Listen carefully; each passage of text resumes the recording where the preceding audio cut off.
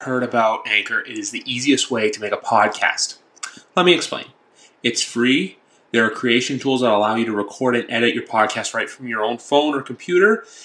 Anchor will also distribute your podcast so it can be heard on Spotify, Apple Podcasts, and many more podcast platforms. You can make money from your podcast with no minimum listenership. It's everything you need to make a podcast in one place. So download the Anchor app or go to anchor.fm to get started today. It is the start of a brand new league year. It's just Matt and I for right now. Phil will be here soon. Big Rat will be here shortly. Hold on for them. But Matt, it's a new league year, man. It's like Christmas morning for football fans. Yeah, it is a new league year. It's a whole new clean slate for a whole bunch of teams out there, including my team, including your team. A whole bunch of new stuff going on. All these signings already breaking. I always love the Monday where the tampering period kind of starts.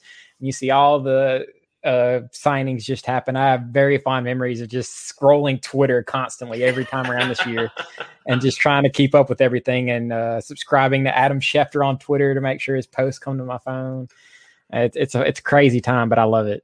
Yeah, exactly. And we also have not so much breaking because obviously we're not the ones breaking the trades, but it was announced right before Matt and I hit record that Curtis Samuel will be joining the Washington football team on a 3-year deal worth $34.5 million. I like that deal, especially too if he's going to be the star, not the star, but like the featured receiver. I feel like in DC under Rivera.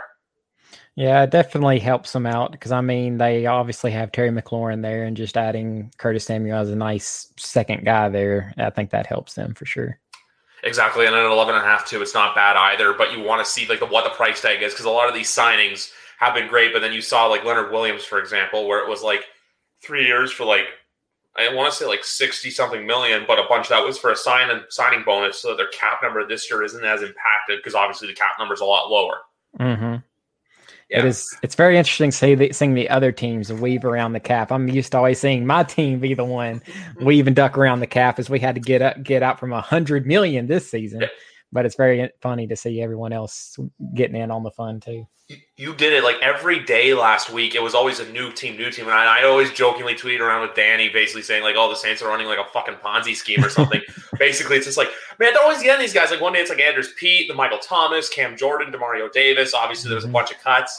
But the biggest headline of them all was that on Sunday we heard the news of Drew Brees retiring officially from the New Orleans Saints and the National Football League. I'm going to give you the floor just because obviously we can see the fleur-de-lis right behind you. So, if you want to go ahead and just shirt. That's the thing, free agency. So it's a new day for all our teams. You can't see my shirt right now, obviously, but Matt's wearing Saints, I'm wearing Pats. And, but yeah, I'll let you go ahead and see what you have to say about just thoughts on retirement and what you think the team can do going forward. Yeah. Well, going into probably one of my first or second to first or whatever you want to say podcast appearances, I was already alluding to Drew Brees is most likely going to retire. And here it is. It finally did happen. He was really close to retiring last season. I mean, even Russell Wilson gave up his Pro Bowl spot. And at first I didn't think much of it because going into the past season, I was like, I think Drew Brees is going to come back for one more season. I didn't think he was that close to retirement, but he was a lot closer than what I thought he was. But going into this season, just knowing how close he was to being retired as Phil joins, as we're sitting here talking about Drew Brees. I knew it was coming, of course. He's had these injury problems the past couple of years, and now the Saints are going to enter in a transitionary period where they're trying to figure out what's going to happen. And they've done a couple things for that. But before I get to breaking that down, I just want to say incredible career by Drew Brees. He transformed this franchise as Phil is sitting there, Phil and Griff are sitting there clapping it up for him. One of the best quarterbacks ever there. First ballot Hall of Fame, all that stuff, all that jazz. Very glad that he brought a Super Bowl to New Orleans. Should have been more. It sucks that it wasn't more, but he brought expectations to a team that had no expectations before. And for that, you just got to give it up to the guy. And he's just been a model guy, and he just goes out there and puts up numbers, and it's crazy the stuff that he has done. But from the future standpoint of things, of course, there's two guys. They did the cap mumbo jumbo, as I like to call it, that Mickey Loomis did with Taysom Hill, where he threw out the troll move of saying, oh, Taysom Hill gets a $140 million contract. Adam Schefter tweeted that. And at first I was like, I did tweet something at first because I didn't read the whole tweet. And I was like, wait, what? because I do not want to be paying Taysom Hill $35 million a year. That'd be the most asinine thing. But of course, it's all voidable. So it's like it's not even there. It's just to push his $16 million cap hit further back. So go ahead. No, I was just going to say, like, it's just things that they do so that later on, if they do want to get out of the contract or if Taysom moves on, like, they get out of it scot-free. That's all. So it's kind of like an illusion to kind of fuck with people who don't understand the cap, which is, to be honest, about 97% of football fans. Oh, yeah. And they did a similar thing with Teddy a couple years ago when they signed him. He had like a 2-year voidable contract deal worth $45 million. Of course, these guys aren't going to get that money just being backups. So, but I mean, Taysom Hill, I definitely do think he has a shot at it. And of course, we re-signed Jameis to the incentive-based, kind of like how you two guys as Patriots with Cam Newton did with his incentive-based contract, which I think is very smart. I love the idea where Jameis could make up to $12.5 million if he does all these things like become the starter, wins, playoff wins, et cetera, stats.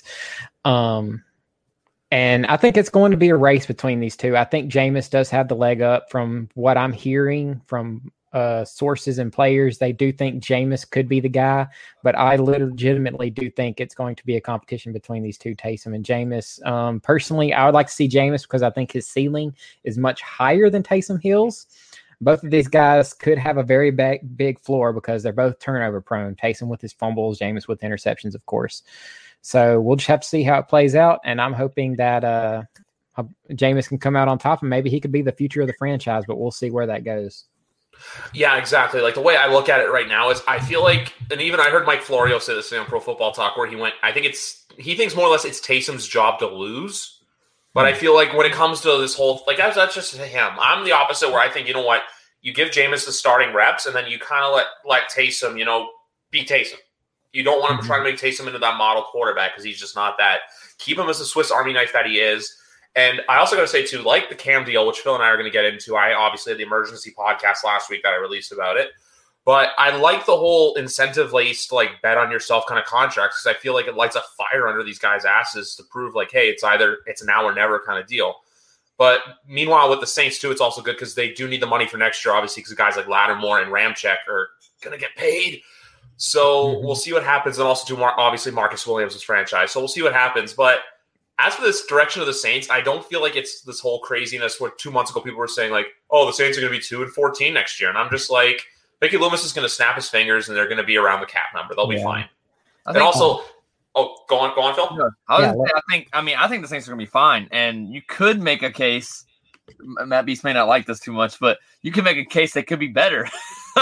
And the only reason I say that is because Drew Brees just did not look himself towards the end of the season. Now, granted, you're talking about a Winston that has to be able to not turn the ball over.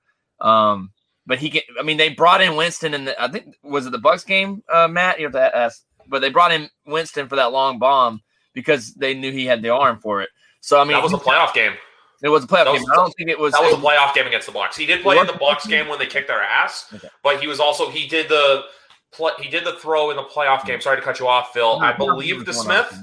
I want to say it was Traquan Smith that caught that ball. So what I'm getting at is I think that Winston has the capabilities to take them maybe possibly to another. Because, I mean, towards the end of the season, Michael Thomas was irrelevant. Now, whether that was defensive players, shutting him down, whatever, there's elements to that. But I don't think Drew Brees and him just – I don't know. Something was up there. And Matt maybe could comment a little more on that. But I just think that I'm not saying that it's going to take leaps and bounds better, but I do think it could be better. I think Winston's the guy you go with. And I don't think you've got to give him time. You can't pull him right away and put Taysom Hill back. Like Drew Brees, you could pull Drew Brees, even though I wasn't a big fan of that either. But you could pull Drew Brees off the field and have Taysom Hill come in and do a little thing and then come out. But I don't think you can do that with Winston. Winston needs consistency. Maybe towards the end of the season, maybe you can. But I do think Winston's the guy to go with, and I would agree with Matt. I think one is where the league's going now, but incentive-based contracts for Winston is great. Cam Newton as well. I'll get on my thoughts about that later, but I think that's the way to go nowadays, especially for people that need to prove themselves. Hey, if you want a job, here's an opportunity for you to get what the money you expect, but the money you don't deserve. Here's the money you deserve, and you can get to that level. So, yeah, I definitely agree. And I mean, it's definitely going to be a transition period. I don't quite think we're going to be better just because of the cap situation. We did end up having to cut a few people like Emmanuel Sanders, and I think the biggest cut was Janoris Jenkins. And I know there's rumors of Richard Sherman, but I don't know if that's going to fit the scheme. We do have his old coach from Seattle as a secondary coach now, so maybe that could pay dividends. We'll have to wait and see. But the middle of the roster is definitely taking a hit here because we've lost quite a few people between. We just traded Malcolm Brown, who we were going to cut. So I'm happy we got something for him from losing Quan Alexander, who he was injured and had a big cap hit. So that kind of had to happen. Emmanuel Sanders is going to be pretty big. He has not signed anywhere quite yet. Emmanuel Sanders getting cut and going to the Bills, which would be interesting to see. Oh, did he get signed by the Bills? I didn't see that. Okay. Yeah, 1 year, $6 million. I think he's just got to pass his physical. I think he's going to Buffalo either today or tomorrow because I believe. Sorry to cut you off, Matt, but I believe that cut was one of those ones where it was like official at 4:00. So I'm pretty sure he hasn't signed officially, but it's basically it's more than likely done. It's just they just need to put pen to paper. Mm-hmm. And we just need to go out and replace the middle part of this roster. And I mean, the comp picks could help that we've gotten, and we hadn't really been getting comp picks before. So this is a whole new situation for us. And it's just going to be hard to replace it. But I'm not really going to put a cap on what we could be quite yet since the draft and all that has not happened yet.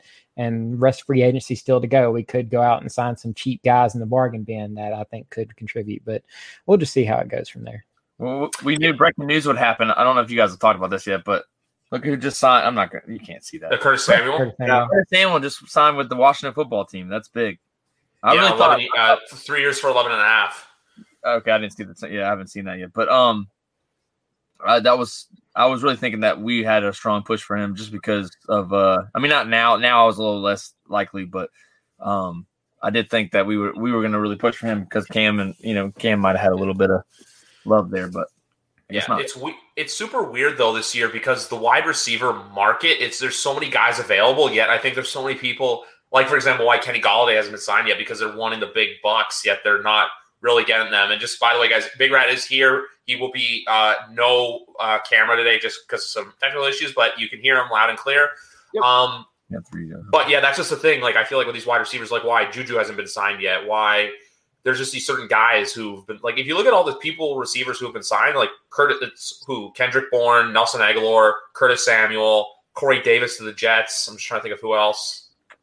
Besides that, there hasn't been the wide receiver room hasn't been a whole lot of craziness yet, but we'll see what happens. Hopefully, some more dominoes fall, and hopefully too during the show because that'd be pretty fun. Yeah, and I should when you introduced me, even though my camera's all fucked up, instinctively I raised my hand to wave. So there's that. I'll see if I can get it on by the end. It's been giving me a lot of problems though. I couldn't log on to the Wi-Fi with it. But yeah, the wide receiver thing though, and I think what you're seeing is paying big money, like those guys were expecting, the top of the market guys, like the Galladays, like the Jujus, paying them like 16, 17 million, like they were expecting. In the reduced cap environment, and also this wide receiver class being so good and being so deep, I saw Albert Breer write this. I think there's something to pay attention to moving forward. I think it's going to be tougher for teams to give out those Odell Beckham contracts, the Nuke Hopkins contracts, because there's so many good receivers that come out of college these days, and there's so many of them. It's not a coincidence that last year everyone was like, this is one of the best receiver classes ever. And this year we're doing it again. Like there's like another 20 good receivers you can get in the first, second, or third rounds. And I think especially during the pandemic with uncertainty with the salary cap, I think more and more teams are just going to be like, you know what? I don't need to give Kenny Golladay $17 million. Like I can draft someone for cheap, or I can give, like the Patriots did, I can give two receivers $6 or $7 or $8 million each. So I think that's why you're seeing those top of the market guys having a hard time finding a home. Exactly, and even why like Adam Butler, for example, just going to the defensive side, Big Rat signed a pretty I'd say pretty nice contract with you guys today as well. Oh, I was very happy about that. The Dolphins have had a bad free agency, so to get that good news was encouraging. The Curtis Samuel thing actually like broke my heart. I was like holding out hope for him, and I found out about that right when we got on. So. I think all of us here were kind of holding out hope for that, except for Matt, because obviously the Saints wide receiver room is pretty solid right now, and I think most people expect Michael Thomas to have a bounce back year in 2021. Yeah. I think with Big Rat killed it when he talked about like there's just so many. So like with the draftable wide receivers you can go out and get, and there's also some like I don't want to say average or right above like there's we'll say around average I guess, but like receivers that you can go and get like Big Rat said Pats were able to get 2 for the price of 1, and so shout out to Danny who just came in here. I'm sure he'll have a lot to say with what we're saying, but yeah, like so, like instead of going after like Juju's gonna want too much money, like eventually Juju's gonna have to like take less money because I mean, there's everyone else is getting the receivers now, so how much more room is there to be? So Juju might end up taking more less money and coming back to Pittsburgh. I don't know, unless they just don't want him. But that's like, is there somebody else I'm forgetting? Like it's basically Juju. That's it, right? Juju, Galladay, Will Fuller. Galladay's gone though. No. Galladay's technically like there's a lot of smoke that it's like about to happen with the Jets, but it's not. Okay, I didn't know if that it's not Adam Scheffler official, so you're all right until I see that. There was a super weird. Why the Giants? I don't know, but I'm just going to cut in because I want to say something about that. It was super weird today. So there was a report from and I first caught this because Danny tweeted it, but there was a Giants reporter guy named Wayne, like I think Sternberg or Steinberg, and. But basically what happened was he was saying all this stuff about how, oh, hey, I guys got a text that, like, Kenny Galladay is coming to the Giants, and then Josina Anderson liked it, so that's what caught a lot of attention, because obviously Josina is the queen of, you know, what players text her saying, hey, I'm going here, happened on Monday with Shaquille Barrett returning to the Bucs. But then no one really caught on to something, but then there was I want to get the guy's name so I can credit the right people in the reports. A guy named Patrick Walker, who goes by the handle Voice of the Star, who I think is part of the Pro Football Writers Association, works for CBS Sports, had it basically about the whole stuff with Kenny Galladay going to visit the Giants. So there is smoke to it, like Big Rat said, but nothing's official yet. He's going to visit the facility. I think they want to see how his hip is, everything like that. And also to, what was I going to say about Galladay? I agree because Danny tweeted this out earlier. Apparently the Bengals offered him a 1-year prove-it deal, which that's a slap in the face to Galladay. There's no way in hell he's taking that. Yeah, that doesn't make any sense. Whatever. Danny, I hope you feel better, buddy. I saw you just said you bulged 5 discs in your back, man. That sucks. Same. That does suck, man. Hope you get to feeling all right. Back man, that's the worst. You know, he messaged me earlier today just saying that basically he wouldn't be up for standing up there, and I said I completely understand. So hopefully next time we do something like this, because like I said, this was basically the Christmas show done all over again with the 5 of us, but then with Danny obviously out due to injury. So he's on the sidelines right now, but he'll be back. For sure.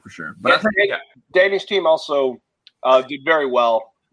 It pains me to say it, but I thought the Lawson signing was good. The Davis signing is okay because I'm higher on Mims than most people.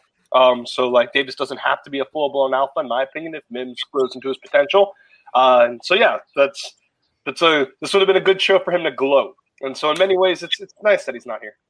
Don't they have Perriman still as well? Yeah. Well, Perriman, I think is a free agent, but it's I think he is too. Yeah, but there is rumors that they're going to bring him back. Okay, I want to talk about the Davis signing, obviously, because I'll let you guys weigh in on this, and Daniel probably agree with me because the Jets haven't had a good pass rusher since just like 2004. That's coming off the edge. They had Wilkerson, but Wilkerson was an interior lineman, so I like that signing for them. But also to Corey Davis. You know how, and I think Big Rat, and then everyone's going to test this. You know how there's certain profiles like you hear, like Phil. Oh, he's a Belichick guy. Right. Corey Davis seems like a Robert Saleh guy, kind of like, you know what, just put your head down, go to work, and like all gas, no brakes, like what Robert Saleh said in his press conference. Yeah, I would agree with that. I mean, I think Corey Davis is great. I mean, I thought whoever got him was going to get a good receiver. I mean, Corey Davis is your solid work ethic kind of receiver. I mean, he's not going to like put shockwaves through your offense, but he's going to make your offense better. And if they decide to stay with Sam Darnold, I think that would help him to have another receiver. Or if they decide to go with whoever they're going to draft, I don't know anymore. They're going Wilson. I think everyone can agree here. They're drafting Zach Wilson.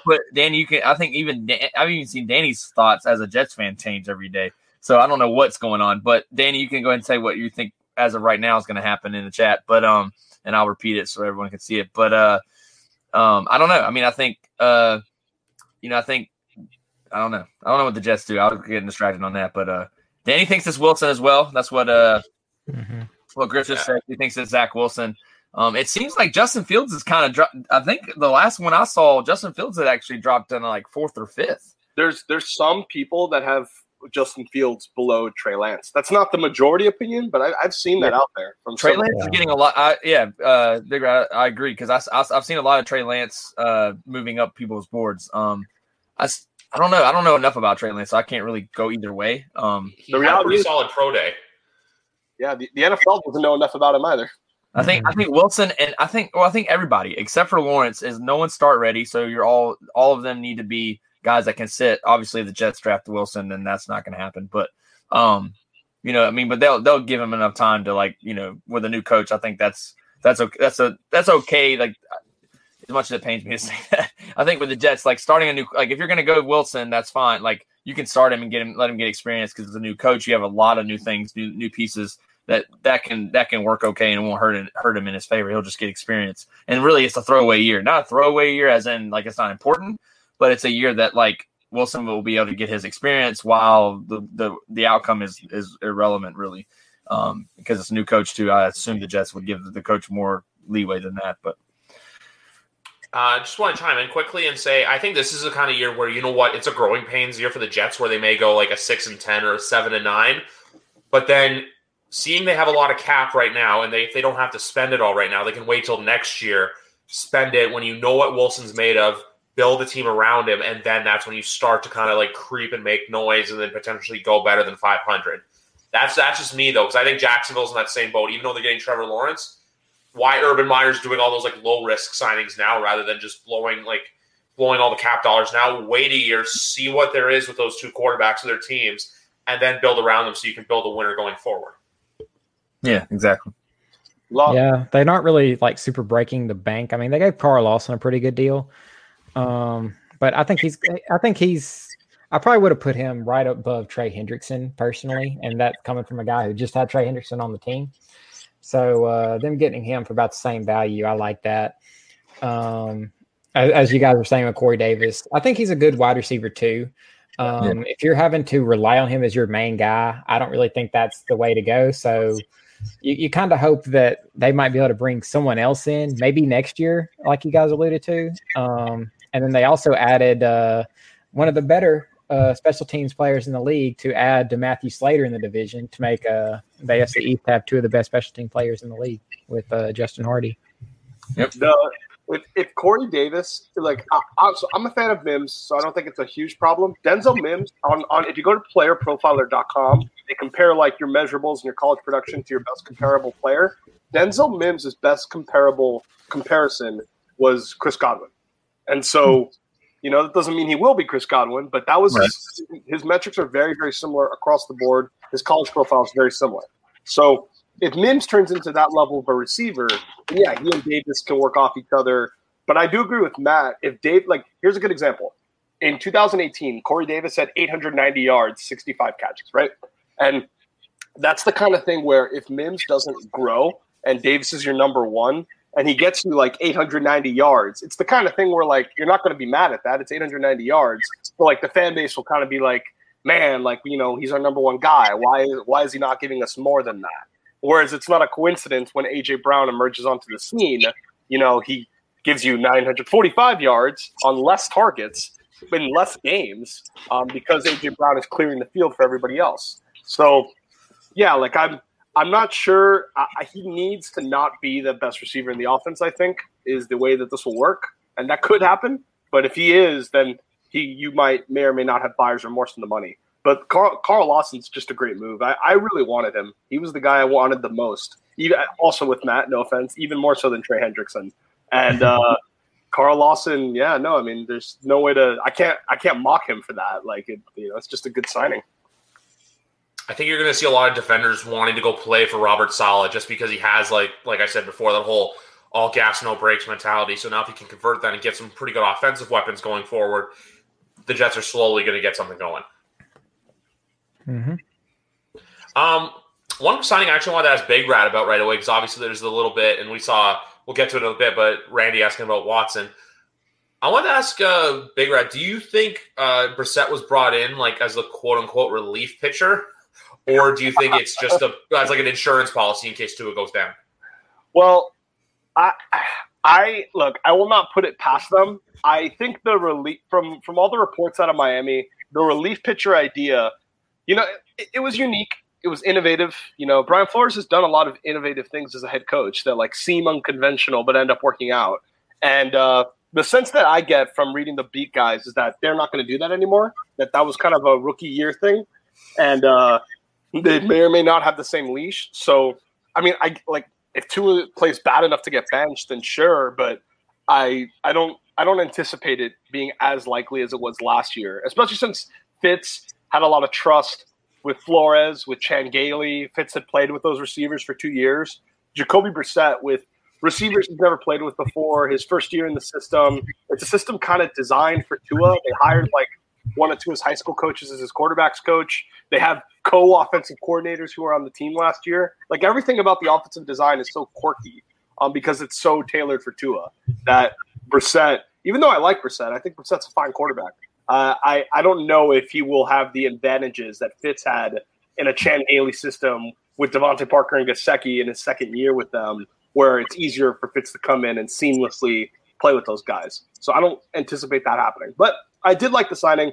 Unlike what I may have said in the show in the past, I did want like an actual backup. I did not want them to sign Brian Hoyer as their backup or like some old quarterback because like we need to provide a mentor for Tua and we need to have someone who can read defenses and can like teach him in the meeting room. I wanted an actual good backup quarterback because Tua could get hurt. And if he gets hurt, I don't want the season to fall apart. So that was 2 questions. Yeah. One, because you guys, Griffin, Big Rat have better memory than I do, to be honest. But was Brian Flores there when Jacoby Brissett was in New England? Yes. Yeah.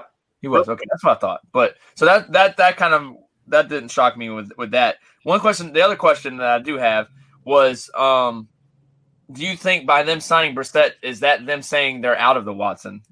No, so the Watson thing, there's 2 schools. So the Dolphins have spent almost none of their cap space so far, much to the chagrin of the fan base. We keep striking out. We struck out on Carl Lawson. We struck out on Curtis Samuel. They better not strike out on David Andrews. Like, I will be very upset if they don't get him. They kind of have to now. Like, that looks like a given, yeah. They can't even just bring back Ted Karras, who actually played well last year because he went back to New England. So they can't even do that. Yeah, so presumably – Ted Karras? I missed that. Yeah. Yeah, 1 year, $4 million. Oh, 1 year, $4 million, excuse me. Yeah, and Ted Karras, I know Ted Karras started in 2019 when David Andrews was hurt and was up and down. But for the Dolphins, Ted Karras was really good, really reliable, played every snap, and was played well most weeks. So the Dolphins clearing cap space for Watson. There's some people who say they haven't spent any money because they're keeping space available if they get Watson. The Dolphins know that just even if they want Watson, that doesn't mean they get him. Like, because there's the Jets. If the Texans care about the best draft picks possible, the Jets have better draft picks. If they're constrained to Watson's no trade clause demands of going to the best team, then that means Watson can go to the 49ers. Just because the Dolphins want him doesn't mean they can actually get him. Yeah, so right. The theory is that they're keeping space open, and they would do it if they could, but they're also keeping space open just because they're a very prudent organization. So having Brissett is not a big deal because there's no world where they would have Brissett, Tua, and Watson. If they're getting Watson, that's because Tua is in the trade. So there's no concern in paying 3 quarterbacks. And the last thing on that is also that I'll say is, like much like how Matt's team is doing all this voodoo fucking magic, giving Taysom Hill 5 years, $300 million contracts and all this shit, or whatever, the 4-year, 140, whatever it was. The Dolphins know that they can restructure Byron Jones's contract, and they could do what all these other teams are doing, where you take Byron Jones's salary, convert it into a roster bonus, and then to a signing bonus, and then spread that out over multiple years of the deal. They could do that and clear like $15 million of cap. They haven't done it yet, but the point is they could sign guys, and still that's kind of like their bullet in their back pocket that they could always turn to if they need to clear more space if Watson were to come in. Yeah. Do we think that the Dolphins could – I still think that the Dolphins are a prime candidate to not pick at 3. I think you're going to have a team like maybe Carolina or even, I don't know, the Broncos knocking on your door for that 3rd overall pick. Yeah, there's 2 pieces of information the last week that confirm that. The first is Schefter. I think he said it yesterday or the day before. Schefter said 4 quarterbacks will go in the top 6 or 7. And to Phil's point, I do think the Brissett signing, it was pretty much confirmed anyways, but the Dolphins are 100% not taking a quarterback in the first round. Like it was probably never going to happen, but the Brissett signing tells you that's 100% not happening. Yeah, I never believed that. I didn't either. And so if there really are going to be 4 quarterbacks taken in the top 6, like Schefter predicts, then that essentially would require some team to trade down, which could be Miami. The other is Brian Flores in his presser, when he was referencing the draft, he didn't even refer to them having 3 overall because he did mention they could trade the pick. So he said, we have, let's say we will get like a top 10 kind of player. Like he actually said, like, we'll get someone in the top 10, not even though he's picking 3rd, because he's essentially like telling the world, yeah, we would prefer to trade down like to 9 or 10 if we could. It's kind of like last year where Jamar. I'm supposed to say this year where you guys wanted Tua. You guys thought like once obviously you started winning, you're like, oh, we're not getting Tua anymore. But then he got hurt, so he kind of magically fell into your lap. I could see a world where, especially considering the Bengals need offensive line, where if you guys were to trade with Carolina, move back to 8, and Jamar Chase or Smith are probably going to be right there. So it's effectively a win-win for both teams where Carolina moves up, gets a quarterback, and then you guys move down and you get your receiver. Yeah, the Eagles would definitely scare me as a team that would take one, but I would very much agree that you can get you won't be left empty-handed. You'll get one of the really good ones still in that spot. Now, Eagles are going to fuck around and draft Mac Jones for no apparent reason. And look, the Dolphins by striking out on all these free agent receivers, they're kind of giving themselves no choice. To Danny's comment in the chat about them being locked in, it's like they're kind of forcing their hand here, like by their striking out on all these signings. But the one thing I'll say too, it will. I think if they can get Smith or Chase, like I think that it almost is end up going to work in their favor because I would take either one of those over any of the signings in free agency. I would too. Personally. I think that's smart. I think it ended up working out in their favor. I don't know. Go ahead, Griff, because I got something to say about Waddle. I was only going to say too. I could even see Jalen Waddle being one of the first. Because I did a mock draft actually on my. Because for those of you who don't know, I started writing now WordPress. The link is in the bio. YWC Football Talk. I did my first mock draft, which by the way, not easy. But in my hot take pick, I had Jalen Waddle going 3 to the Dolphins, just because obviously Chase has got it all, but Waddle's got that speed where it's just, like they say, speed kills. That's just something too I could see happening where Waddle's another player to watch out for. This is a very, very good receiver class, top and bottom. There's definitely a lot of smart people I trust who think Waddle's going to be better than Smith in the NFL, and Waddle's skill set fits the Dolphins. The Dolphins had the lowest yards after the catch of any receiver group in the NFL last year. Like, all their guys are contested jump ball guys. Even Gesicki is. Gesicki, Parker, Preston Williams, they all do the same thing. So getting a Waddle, the speed guy, is the nice complement to the receiver room that they need. And, all this emphasis they have on hiring Charlie Fry, a guy who's worked with Tua in the past, keeping the offensive coordinators from last year that Tua knows. There is going to definitely be something to let's get his teammate. If it's a tie, let's just get his teammates that he has proven chemistry with, which is why they're a real threat to take Najee Harris at 18-2 for that reason. Unless you're Maurice Jones-Drew, who had 3 running backs going in the first round. Phil, what was the point you were going to say before? No, I was just we were talking about Watson earlier. I feel like if a Watson trade comes out, it's going to come out of nowhere. And I'm honestly, and I'm not saying this because I want him to go to the Pats. I don't think that's. A lot has to happen for that to happen anyway. But I don't know. It just says to me, okay, the Texans wait till after the draft. He can go anywhere at that point. They're not going to get as much, though. That's my only thing. They'll fuck themselves over if they wait till after the draft. And it could, things can change overnight. But, from now till the draft day, is anything really going to change where the Texans decide they're going to call and beg Miami to make the deal? Are they going to beg the Jets to make they don't have to beg them. Obviously, it's not, but I got to cut you off, Phil. I got another breaking news of a signing. The Vikings have signed Pro Bowl quarterback Patrick Peterson to a 1-year, $10 million deal. Vikings. That's a big one. I like that signing a lot. Minnesota really needs defense. Sorry to cut you off, but if that happens, I'm going to be on the phones like Schefter all night. That's going to be my role. No, that's good. That's what you need to do. So, I think if they don't – I guess what I'm saying is I don't think I'm going to see anything – we're going to see anything between now. If he's Miami or New York, I feel like it would have already happened. unless they're. I mean, I know that their packages that they're putting together are ridiculous, and I think Houston honestly believes they can fix this until they realize they can't. Which I think Big Rat said that before about that. So.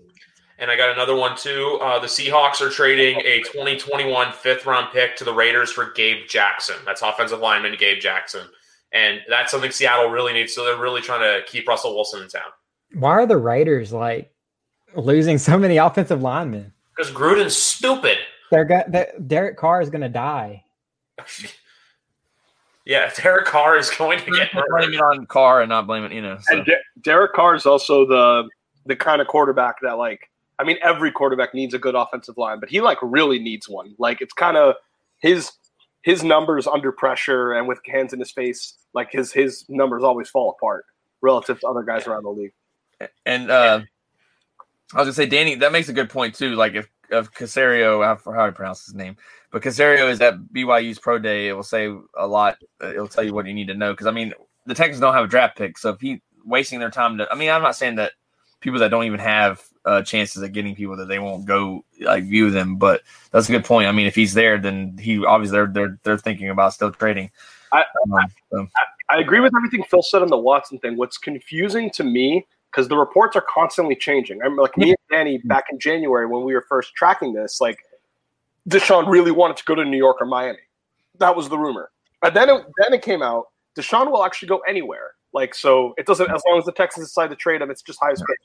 James Palmer said yesterday that he thinks that Deshaun will actually care about the no trade clause thing. And he thinks Deshaun has the leverage because he still doesn't think the Texans are going to end up daring him to skip practices and all that. And so he's if Deshaun tells them, I want to go to San Francisco, I want to go to Denver. And that could just completely cut out Danny and I's teams, even if we want to send all our draft picks at them. So even if Caserio himself wants to trade Watson for a top pick in the draft, Watson might prevent that by forcing his hand on where he goes. But here's the thing I think about that, though. I think, to me, because I think the teams well, maybe not all teams, but I think Houston has that mindset. They're going to come to Watson and say, here's the trade that we got. This is the only one we're doing. And Watson's going to either choose it or say no, and then he's going to stay on the team. Watson has leverage. I get that with the no trade clause. But if he comes to Watson and says, look, we made it. I'm just throwing an example. Let's just say, all right, Denver, a team that he wouldn't want to go to. I don't want to use the Pats because that's a biased way. I'm trying to think of another random team. This doesn't make sense because they got Andy Dalton. But let's say the Bears, the Bears came up to the Texans and the Texans like that offer. Texans go to Deshaun and say, we're sending you to the Bears if you want to go anywhere. That's it. Otherwise, you're staying here.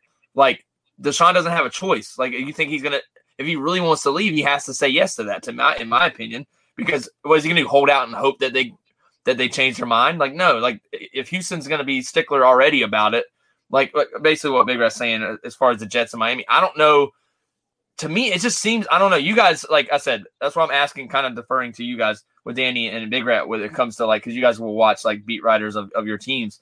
But to me, it seems like Miami's and New York is done. They're done. It just doesn't, it could change tomorrow, but it just seems like they're not getting the buzz that they were. It looked like it was going to be Miami or New York. Now it looks like it's going to be anybody but them. I don't know. That could change in 3 days. I feel like you see a lot of buzz for a while, and after a while it just dies down after no deal happens, but secretly maybe those deals are still working in the works because you've never seen a guy like Deshaun Watson traded, a young quarterback who's just on his second deal, who's top 5 quarterback in the league. You just don't see that ever happening. So I think when something like this is happening, it just takes a lot of moving parts to it. But I will say, if it doesn't happen by the draft, I don't think it's going to happen because that means the Texans really stood firm, because I'm sure they're getting all kinds of calls of all kinds of picks being thrown out. Picking up the fucking phone. Yeah, and they're just not taking it for whatever reason. Right. And maybe they're just waiting to see what all the deals come out could be and trying to shift through their best possible outcomes that they could take to trade Deshaun Watson if they're feeling like they have to. But I think that's some of the reason why you're not seeing as much hype on some of these teams with Deshaun Watson at the moment, because it's just a lot to it. And going off of what Randy said, like, is there any chance? Randy asked, "Is there any chance?" And me and Danny talked about this on Twitter. But is there any chance Watson gets traded to the Patriots? To me, once you take the Jets and once you take the Miami Dolphins out of it, anybody's up for grabs. Like, because there's no one else. I mean, that realistically, because Carolina tried already, so I wouldn't. I mean, if they come back into the mix, sure. But it doesn't seem like anyone else that has a top pick has ever been rumored in the talk. So yeah, if it's not Miami, if it's not New York, I do think the Pats have a chance. I don't know what they're giving up for that. They're probably giving up Gilmore, 2 first-round picks. I mean, a lot in my opinion. But I mean, yeah, like Danny just said, a rumor to offering. They offered a lot, but they did. From the last rumor I heard, they wouldn't give up Bridgewater, and for some godforsaken reason, the Texans that was their. Oh, that was the Stafford deal. Okay, that was the Stafford trade deal. But I can't imagine they wouldn't give. I mean, I don't know. I haven't heard anything about what they would give up as far as. I have to imagine if they wouldn't give up Bridgewater for Stafford, they're not going to give up Bridgewater for Watson. It was like that. Like, I think it was. I don't know if Bridgewater was involved. I know Brian Burns was involved. I know Christian McCaffrey was involved. Which I know. Danny, hold on. I'm going to go on, Danny. Danny, the Bridgewater was true. That is 100% true. The Dolphins, I mean, the Panthers legit came out and said that's everything I read. I mean, okay. That's true. The Bridgewater thing is true. I don't know about the Texans. I don't know about that part. Now, that's what you're asking. But yeah, I didn't hear. I just heard. Like, I think it was what I heard was like Panthers Twitter and like TikTok saying like what they were willing to give up. But I know that in the deal for Stafford, the Panthers weren't going to give up Bridgewater for some reason, which didn't make sense. As Phil and I are fellow Apple Watch buddies. But yeah, there's a thing too, like what Randy said, what Danny said, and then even to what Randy said earlier with the Panthers. They're like Bridgewater was one of those things where it's kind of like you bought a car and you're kind of already over it, or kind of like how we are with our phones. That's why phone upgrades exist, and every 2 years we change one. Like after a year or so. I don't know about Matt and Big Rat, but I assume you guys are iPhone. Yep. It's like the same thing too. Like when the new iPhone comes out, you're like, hey, I want the new phone. Like that's what the Panthers are. It's buyer's remorse. Like Sean Payton sold them the hell out of getting Teddy Bridgewater, and now it's backfired. Well, look, I mean, Danny, I just want to say this. I agree with what you're saying. There's no logical reason why they wouldn't get rid of Teddy. I'm just saying every rumor that I've heard has said that they wouldn't. So until I hear proof that they traded him, I'm not saying I'd be shocked they should trade him for Watson. David Tepper wants to win now. That's the problem. Yeah, and it should be cleared up. So I think for the Stafford thing, Danny, they did not trade Teddy in the Stafford trade. I heard that too. They didn't think that was like a deal breaker though. They thought they were getting Stafford. They were already exchanging physicals with the Lions about it. Like the rumor, they had a deal for Stafford that didn't involve Teddy. And then the Rams like jumped in at the last minute and offered all this shit. Like that is the story. It's not like the Panthers told the Lions we're drawing the line at Teddy and that's why we're not trading. That's not really how it went down. I'm sure they would trade Teddy in the Watson deal. In the Watson deal, the rumor is that's what we're saying. That's what we're saying. Yeah, the rumor is they would trade Teddy, they would trade McCaffrey, they would trade Brian Burns, and they would trade a bunch of picks. It should be noted, if we can believe this reporting by NFL Network, on the NFL Network, they said the Bears for Russell Wilson, they offered 3 ones, 2 starters, and a 3rd-round pick. And the 2 starters, the theory is one of them was probably Khalil Mack. So 3 ones, 2 starters, and a 2nd-round pick. So, Danny, like, if Joe Douglas is only going to offer 2 firsts, I can tell you right now, you're not going to get him.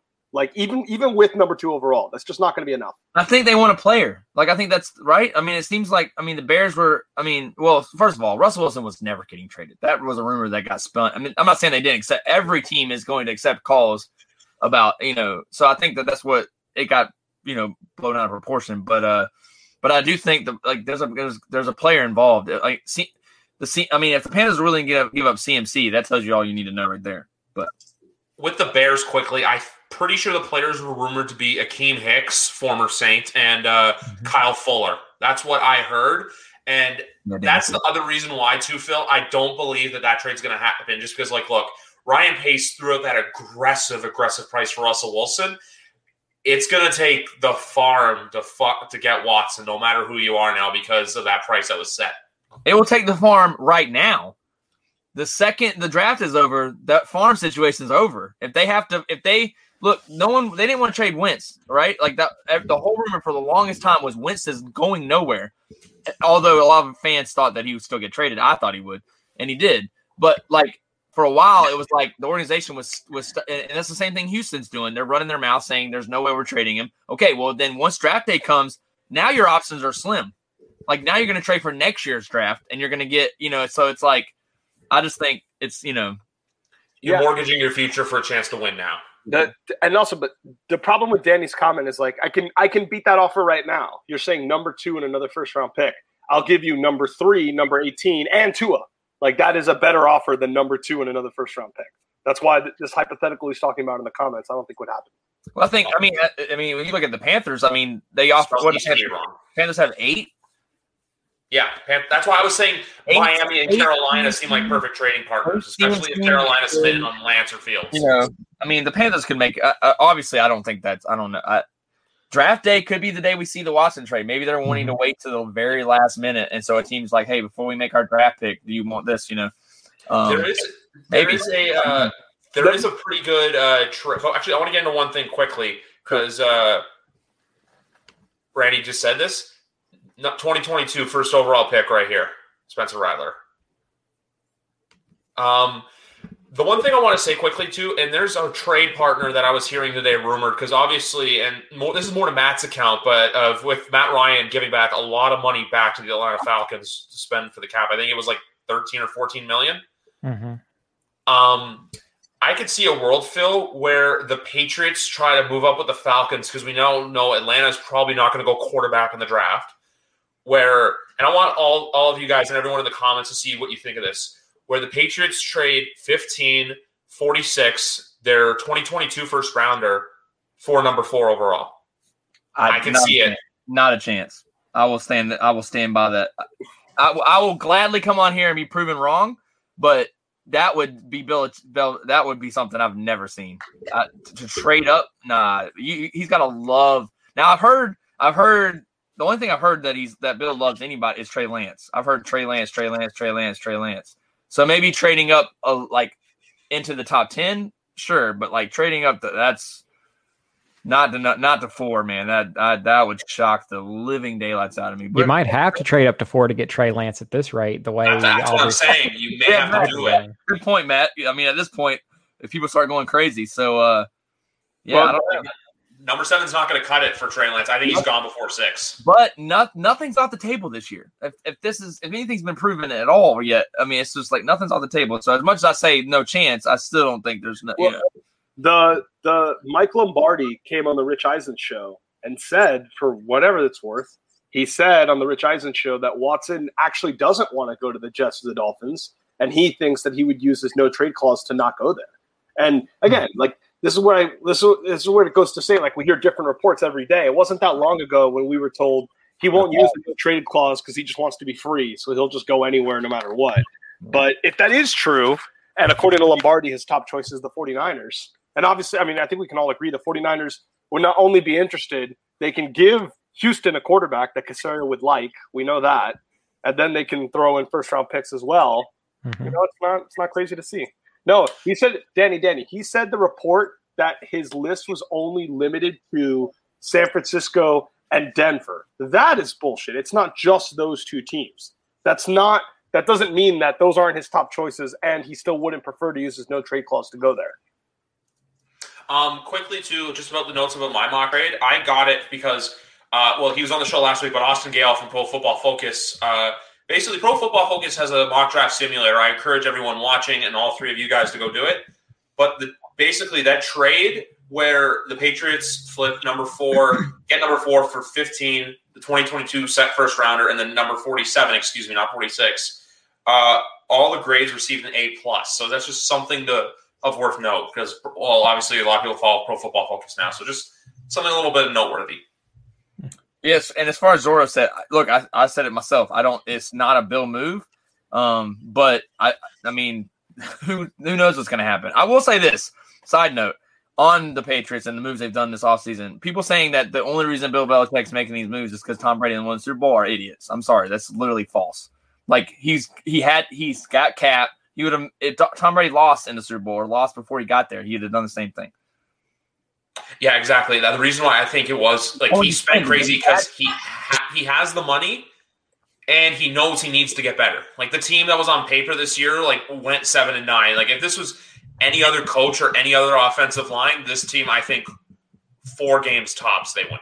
And that's the thing. I think Bill knew what he was going to. He's like he was willing to take the risk this past season. He knew he didn't lose much out of it. It was a COVID year. I'm talking about this is from Bill's perspective. Like I think Bill was like, okay, well we can't even have a full like roster anyway. Let's just do what we can. I'm not saying he didn't try. I'm just saying like I think he said, take it for what we can, and then next year we'll have the cap and I can go after it and do what I need to do. And that was before the season even started, I think. Yeah.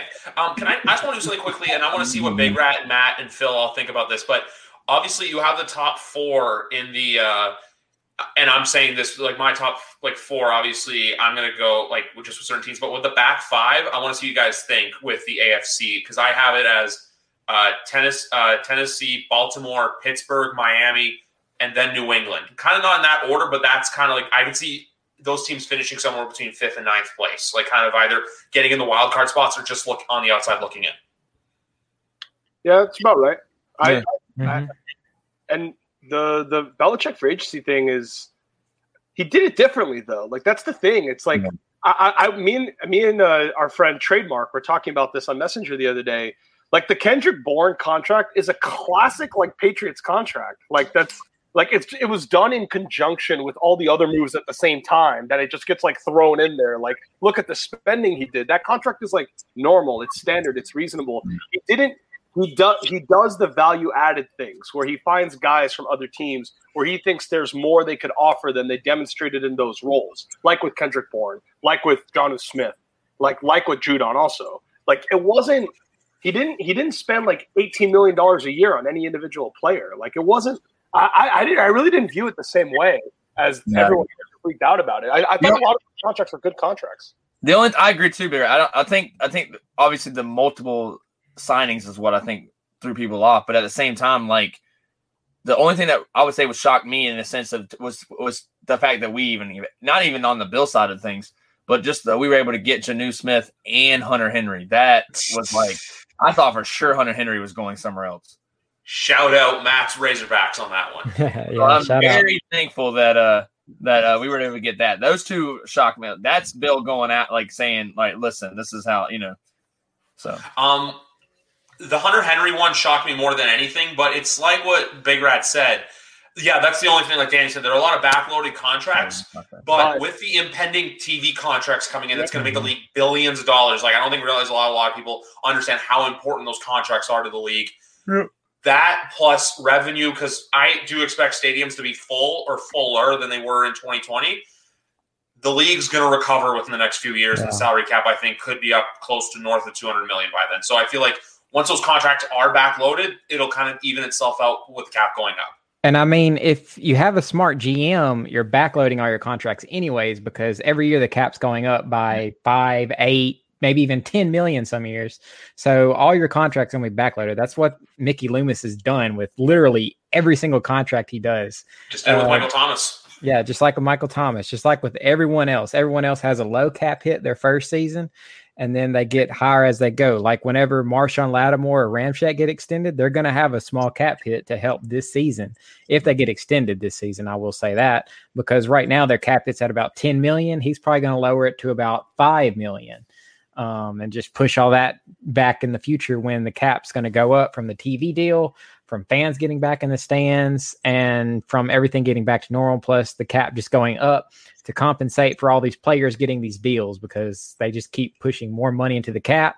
So these players can just fill their pocketbooks up. It makes both the players and the teams happy. Just more Benjamins in the wallet. One other take I wanted to do quickly, because obviously before Big Rat and Phil came on, was Matt talked about Drew Brees' retirement and everything. I will say, even though the Reggie White to Green Bay was very big at the time, I still think for what the impact was and what it brought to the city, Drew Brees is the greatest free agent signing in NFL history. Easily. Please, no. don't compound the hypothetical where you could have had Drew Brees and Nick Saban hand in hand for another 15 years down here, and instead Matt got that. and I got Ryan Tannehill. I like Ryan Tannehill, but yeah. Drew Brees is the greatest, and Peyton's up there too. He gave Denver 4 years of Super Bowl contention, including 1 title and 2 appearances. I just think the fact that with, like, say, for example, Manning going to the Broncos or even Brady to the Bucs, it was just adding that one piece. They were that one piece away from making noise. Meanwhile, Breeze took a team that literally did nothing or was like made those like once in a while playoff appearances and made the Saints like a true contender in the NFL. Yep, and it's really fun to think about like the what ifs. If Drew Brees didn't have that freak injury on that last play, what if Nick Saban is still in the NFL? What if Alabama doesn't become the big force it is in college because Nick Saban goes away? It's very fun to just contemplate like all the things that could have happened. And I'm sorry, Big Rat, for bringing that up. I'm sorry. I'm sure it's salt on the wound. It's only something that we get reminded about like every single day. And like last year, some people compared Tua is often compared to Russell Wilson and Drew Brees stylistically. And and we didn't take Drew Brees because we were worried about the injury. And now Tua has the hip injury. Like it's like this dark cloud that has hung over the franchise for 15 years. Yeah, but without a doubt, first ballot Hall of Famer 2026, Canton, Ohio. Is it, Matt, I wanted to ask you, is it true the rumor that he was considering coming back and 1 more year? And the Saints were kind of like, I don't know about this. As far as I know, it's always been Drew Brees is definitely done because about a month, maybe not even a month ago, maybe 2 weeks ago, 3 weeks ago, he did the thing where his contract cap hit went from $25 million to $1 million on the season. And that's pretty much wrote the writing on the wall because there's no way Drew Brees is going to be playing for $1 million. Let's be real. So like I said in the beginning of the podcast, I said like on one of my very first podcast appearances at the beginning of last season, I said, this is going to be Drew Brees' last season. Because I feel like that was the whole air in the room. You heard players saying it after the season ended. Oh, Drew Brees, he's going to retire. And he kind of waited until that 15-year anniversary of him signing. He did say that he thought he could go out there and play, but he thought that it was he thought he could have gone out there and played if he wanted to, but he said he thought it was time to go home with his family. And I think the injuries played into that as well. The past 2 seasons he's been hurt, and he was hurt big time this year, from the punctured lung to the 11 broken ribs to the plantar fascia. It was just a culmination of things. And plus he's about to be on the broadcast booth now. So, and yes, it was the exact day, year to the day, 15 years, when he decided to retire. So it was definitely that. But yeah, I don't think he was going to come back. Okay. Yeah, and I didn't think during the season he would. I agreed with you when we were on the show, like, oh yeah, this is his last year. It was just like all that time he took to retire. And like the day makes sense. But the videos of him working out too, I don't know if that meant anything. Oh yeah, that kind of threw some people off, but I don't know what that was for. And now he can go harass Chris Sims every Sunday night on NBC. Mm-hmm. Fuck Notre Dame. Sorry, I have to get that out there. I have to do 2 things on this podcast. I have to bring up the time the Dolphins beat the Patriots in Week 17 of 2019 to cost them the bye, and I have to say fuck Notre Dame. That's I also saw the video today, Big Rat, on TikTok of a Miami fan posting the pick 6 from I think last year's game. Which one? You mean the one in Foxborough or the one in? Yeah. No, the U versus Notre Dame. That was Trajan. No, that was Trajan Bandy. That was back in 2017. Yeah, that one. Yeah. It was Chris Fowler on the call. Like I just saw it today, just basically a U fan saying like, "Oh, happy St. Patrick's Day," and then it's just the Irish getting picked off. And what's Bantry? Trajan Bandy. That was the loudest Hard Rock Stadium has ever been. Was that play? Yeah. And one note, because we haven't really discussed this since Henry, but Chris Sims, quarterback ranking guru. The one thing I will say about with this whole thing was Chris Sims has had some stuff before where I believe he had Josh Allen ranked over Lamar Jackson back in 2018, which I know Big Rob will be a fan of. But this year, I don't like. Obviously, the Wilson over Lawrence thing was a more surprise. The one more surprising thing for me, and I know Phil and Mac, it's because they're SEC guys, is how high he had Kellen Mond. Yeah. Mm-hmm. Yeah, because he's probably I'd say day 2 guy. I think he goes in the second round. Yeah, I think so too. Yeah, day 2 guy. And the Chris Sims thing, look, he does deserve credit, but it should be noted because someone has pointed this out. That 2018 year, he had Josh Allen and Lamar Jackson as like the 2 highest graded quarterbacks in the class, above Baker, above Darnold, above Rosen. But someone pointed out like 3 months before his final rankings, he had them rated very differently. Like that was not like his steady opinion the whole offseason. That was his opinion like the day before the draft. He had different rankings all throughout that spring. So that should be – I like Chris Sims. I'm just saying. Like, it wasn't pure magic. He the only one that apparently he did have that you kind of give him credit for was apparently he had Derek Carr higher than Bortles and Manziel. And he had Herbert higher than Tua last year. But I feel like it's a toss-up, though. Like, even this year, Tua goes out there and plays well. I feel like all Miami fans, that talk's going to go behind unless Herbert goes on, like, this crazy, like, run and, like, leads the Chargers to a Super Bowl in their home venue. Because that's right, folks. This year, for those of you who don't remember, the Super Bowl will be at SoFi Stadium in Los Angeles. Yep. Let's remember, as I said last time I was on the podcast, in 2018, everyone thought for sure Baker was the best quarterback of the 2018 class. Everyone thought it wasn't even debatable. And here we are 2 years later. And he's like third. Yeah. And also, too, everyone thought that Josh Rosen was worth a first-round pick, and now we know that experiment failed. Yeah, roughly.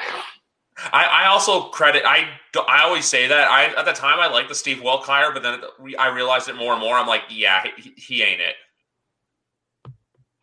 To be fair, the poor guy hasn't got the best chance at it either, though. But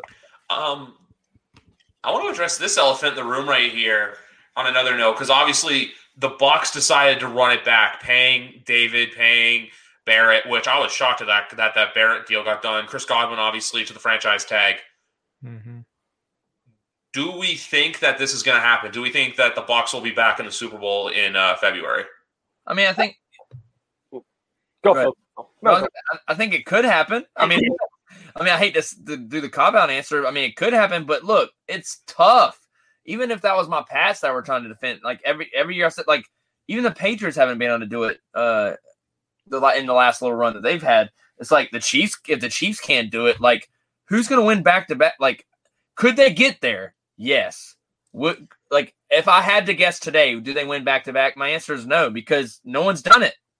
So what teams? I mean, yeah, someone eventually has to do it. You would think. But until they do, like, I mean, I don't know. Now it's like, I mean, I love Brady, but like, I don't know, man. I mean, and I agree with Dan. Danny's like, nobody's touching Tampa. They shouldn't. Tampa, but I mean, if Rodgers coach decides to like coach worth a damn, and then they add a wide receiver. Make the case. I hate to say that. It's my boy. Tom Brady's my boy, but the Packers had every chance to win that game. Nobody is touching is a little much though on Danny. Yeah, you're right. Nobody touching because I think every year people get better too, and I think the NFC, the Cardinals. I'm telling that they're building a team, and I get that. Like, there's different, they're just, you can add players all you want, but like Steve Keim is the king of March right now. But I think NFC is the proof. Like, you guys can all attest with. Like, there's always this team that comes out in the next year. Like, the Rams made a run, made to the Super Bowl, and then never came back. I mean, they're trying to work their way back up now, but like, I say that another team doesn't do that this year. Like, I mean, the Bucs essentially did it. Yeah, they did it with Tom Brady, but like.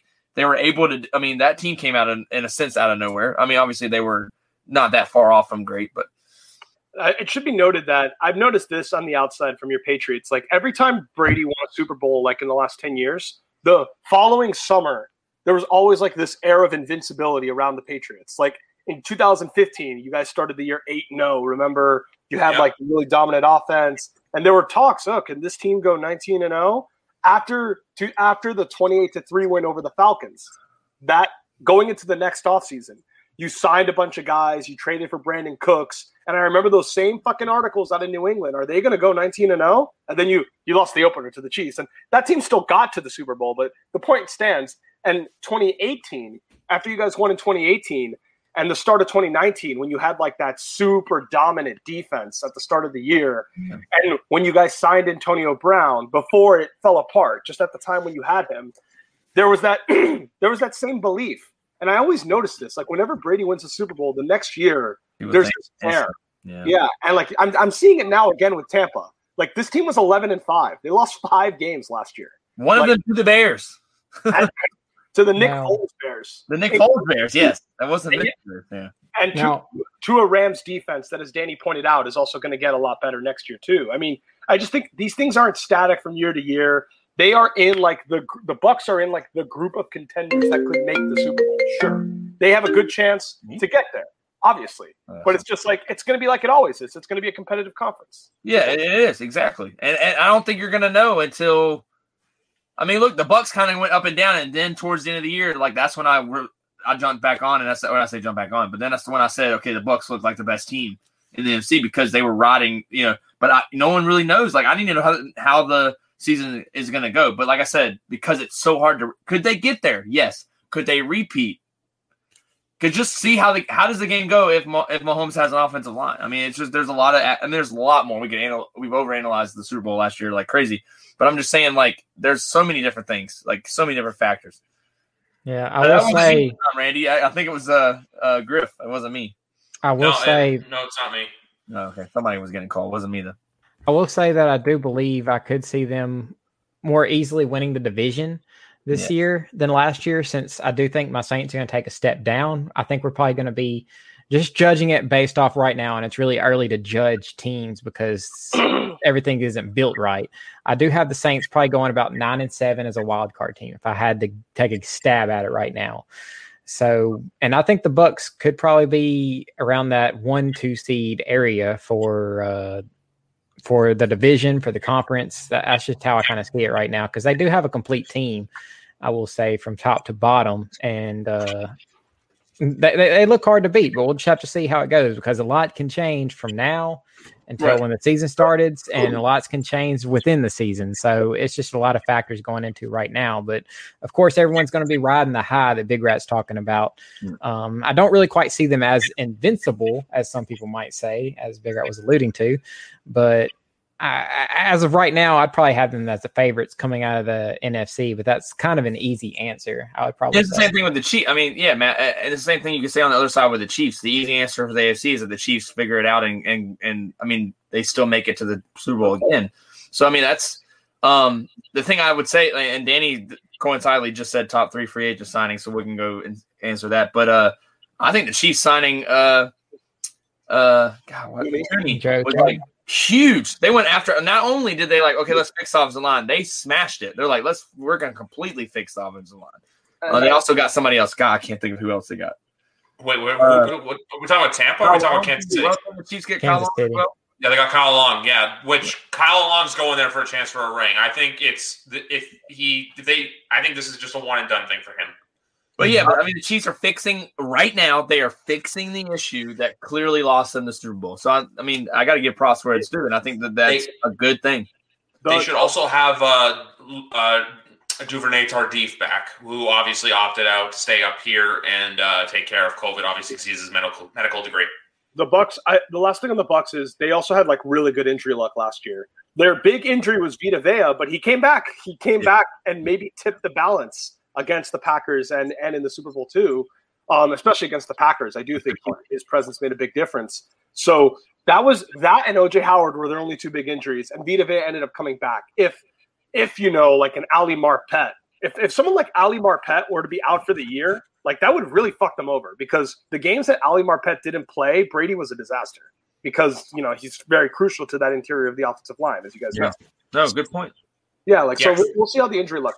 Switch the deal, and even though the Kansas City defense didn't look as physical as the Bucs defense, give him an offensive line and take two of the starters from the Bucs away from them. That's a different game. I think most people would agree. So there you go. I mean, that's anything can happen. That's what I'm just showing that as going up, picking back on the kid is basically. I call him the kid. Golly, I haven't said that in a long time. Brandon and Chase still call me kid. Yeah, I think that's. I don't know. It comes out every once in a while. I never really called you that, but that's something. I don't know. But anyways, like Big Rat said, So I think that injuries are key, and you can't predict injuries. You can only predict what you think is going to happen ahead of the without injuries, obviously. But very good point by Big Rat saying that they dodged the injury bullet for the most part. The Chiefs did not, but the Chiefs still got there. So But I think the AFC is getting better, and the NFC is kind of getting worse. Maybe not all the way. There's a few things I just want to say quickly. One of them is that going back to the Patrick Peterson signing, he did play his best football when he was wearing purple and gold, so just something to watch out for. I'm now going to wrap in, because I want to get your guys' opinion on this. So right here we have Danny asking for top 3 free agent signings, and then Randy saying the Bills have a good chance. Because one of my favorite teams for signings, and this pains me to say, but the fact that the Buffalo Bills signed Matt Milano at a hometown discount, and they managed to keep John Feliciano and Darrell Williams together, they kept that offensive line together. Buffalo's going to be back in that conversation next year for potentially going to the Super Bowl. And they added Emmanuel Sanders. Exactly, who I think is who's going to be better than John Brown. And they kept Brian Dable when he was supposed to get a head coaching job. It's like every step of the way, they just keep getting more and more continuity. So, they'll be right in the thick of it. I got real no direct criticism to say to them because my Dolphins are currently getting worse, not better. I'm kind of on tilt a little bit on them today, so I won't be like my usual optimistic self with them. But yes, maybe the Patriots with some of the moves they made can like narrow the gap a little bit. But yeah, the Bills are going to be in good shape because they didn't have a mass exodus of talent. Well, yeah, and I think the Bills they've made steps already, so it would just make sense to make the next step, right? Whereas New England, there's still question marks. As much as I love the offseason we've had so far, and I'm very optimistic, I still think the Bills, they're making that extra steps, whereas New England would have to like basically try to catch them. It could happen. In Buffalo right now, the Bills are the Bills are the top of the AFC East. It's just up to somebody to step it up. And also, Zorro makes a great point right here. I think Gabriel Davis can be. I think I was going to say Edelman. That's just a force of habit. I think Sanders is going to be their slot guy. I think Gabriel Davis can come in and be a really good wide receiver too for the Buffalo Bills. And they also have Isaiah McKenzie. It's just my only thing with them. They got to get a solid running back. Singletary and Moss, I don't think are what you need to get to a championship. You need someone who's going to come in there and just run the ball. That's my only knock on the Bills. Randy, what do the Falcons do? They lose. That's what they do.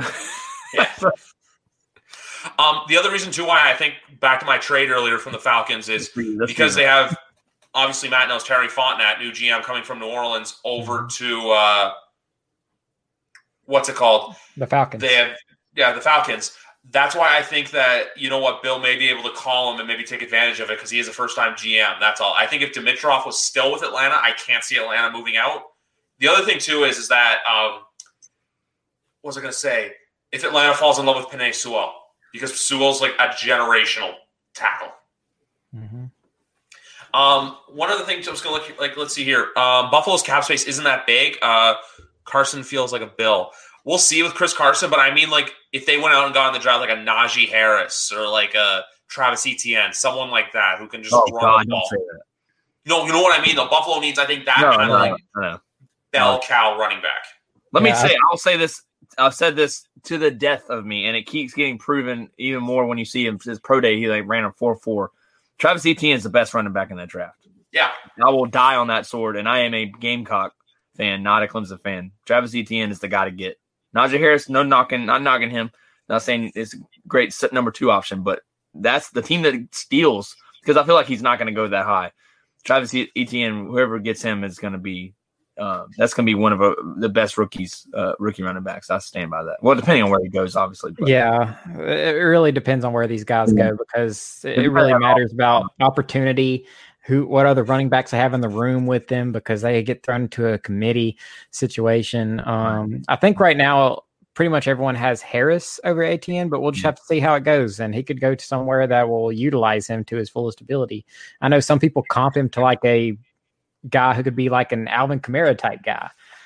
And that would be a great outcome for him, but we'll just have to see where these guys go because that's pretty much a lot of it is landing spot for these guys, just seeing the fit, the coaching, and that plays the huge factor into it. The other thing I'm going to point out too is I'm trying to remember the guy's name, but There was the running back who went absolutely buck wild against the Miami Hurricanes earlier this year. The North Carolina kid. I'm trying to remember his name. Last name Williams? No, it was both of them. It was Javonte Williams and Michael Carter. Yeah, I think Javonte. Is it Javonte? Which one's out for the draft? I think it's. They both are. They're both. They both, but one of them's going to go. One of them's going to be a great day 2 pickup. Like a lot of people got to remember that Alvin Kamara was a. Alvin Kamara was I think a 2nd or a 3rd round pick. Third. As Phil yawns. So right here, just pointing out. I'm not even tired. Zorro saying Cincy needs Sewell. That's saying that's obvious facts. But Cincinnati actually, Riley Reef is having a visit with them. Riley Reef, not Riley Reed, you perverts. I had to. I'm sorry. No comment. And the next one right here, I want to address because you know how Danny said earlier, top 3 top 3 free agent signings. One of mine is John Johnson III going from the Rams to the Browns. He was obviously a cap casualty for the Rams. The Browns are quietly making moves. Andrew Berry is doing a fantastic job in Cleveland. Yeah, I don't know about the Browns, man. I think I'm not knocking what they were able to do last year, but the Browns couldn't beat a non-Mahomes team down the stretch. Their defense was depleted, though. I get that, but I still have question marks for the Browns, man. Like they beat a Steelers team that they knew that was mocking them. Oh, you're just the Browns. Like that was a very ego, like we got to do this for us kind of win. So I'm not negative on the Browns. I don't know. I think they had the right, like there's some question marks there. Which maybe they fill those needs. We'll see. But maybe they impressed me. I don't know. With the Browns, I'm not that impressed with how they finished the year. Obviously, big for them. I mean, they haven't done anything in this last century. I wouldn't be shocked if they win the North, to be honest. They could. I think I'm gonna. They're a smartly run team. I know I dinged on them a lot last year, but I do think they're smart and well managed, and I do think the Johnson contract was really good value for them. So they're going to be better. They're definitely going to be better. The Ravens. It should be noted. I feel like the Ravens, it's kind of like the Peyton Manning level Colts, where because they haven't yet won a Super Bowl, the standard for them is so high. They go to the divisional round every year. They make the playoffs every year. Lamar Jackson as a starter is 31-9 in his career. When they play bad teams, they never lose. They never ever lose to a bad team. They always destroy them. So I tend to give them a big benefit of the doubt until they take steps back, and they had a lot of bad luck last year. Well, you can make a case they did lose to a bad team. They lost to us. We were 7-9.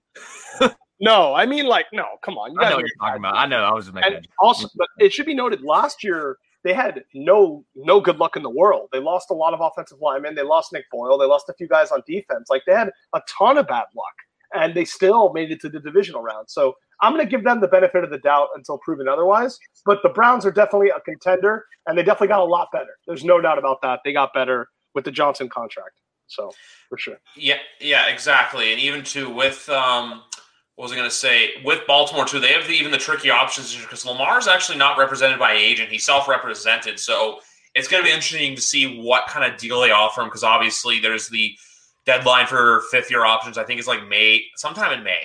It's after the draft, but if I had to guess, I say Baker gets picked. Baker's 4th and 5th year gets picked up just as a break glass in case of emergency kind of thing. Lamar, I don't know, but I do think Josh Allen's going to get paid just based off the 1 year. But at the same time, too, what happened with the Rams and the Eagles, you got to be careful with what you wish for. I'm not saying Allen's going to regress. It's just kind of proceed with caution, if you will. I agree with Danny too. They definitely need to go grab a receiver for Lamar. Definitely a wide receiver too. I don't know why they have, unless they're really planning on drafting one. Why they haven't tried to get anybody? Maybe they just haven't had the opportunity because everyone else is grabbing them. But I'm really. I like Rondale Moore for them from Purdue. Maybe they go after Juju. Maybe I don't know. I doubt it, but I doubt that. It should be noted we shouldn't rush for all these teams, and this is true of my team. And I'm admittedly getting impatient, so I need to remind this to me as a fan as well. For all these teams, they're going to draft receivers in the first round, several of them. Yeah. So we should be mindful of that when we look at these rosters as now. It's deep. It's deep, just like it was last year. It's really deep. at wide receiver. Very true. But I mean, the Johnson one is up there for my favorite. In terms of like other value signings, I'm not so sure. I mean, I liked the Jonnu Smith contract a lot at the time, personally. The Carl Lawson one's a good contract. The Carl Lawson one is probably going to be one of the most impactful in terms of top 3 impact. I wouldn't say it's a value signing because you paid a lot of money to do it, but that one I would say because it just fixes a fundamental flaw in the Jets that has existed for so long. So since John Abraham or Abram. Yeah, the classic quote that every Jets fan has been saying in their nightmares. I'm just looking at some stuff right here. Browns wide receiver Rashard Higgins is returning to the team on a 1-year deal. And we have a New York Giants signing of a defensive edge. I'm going to butcher this name so hard.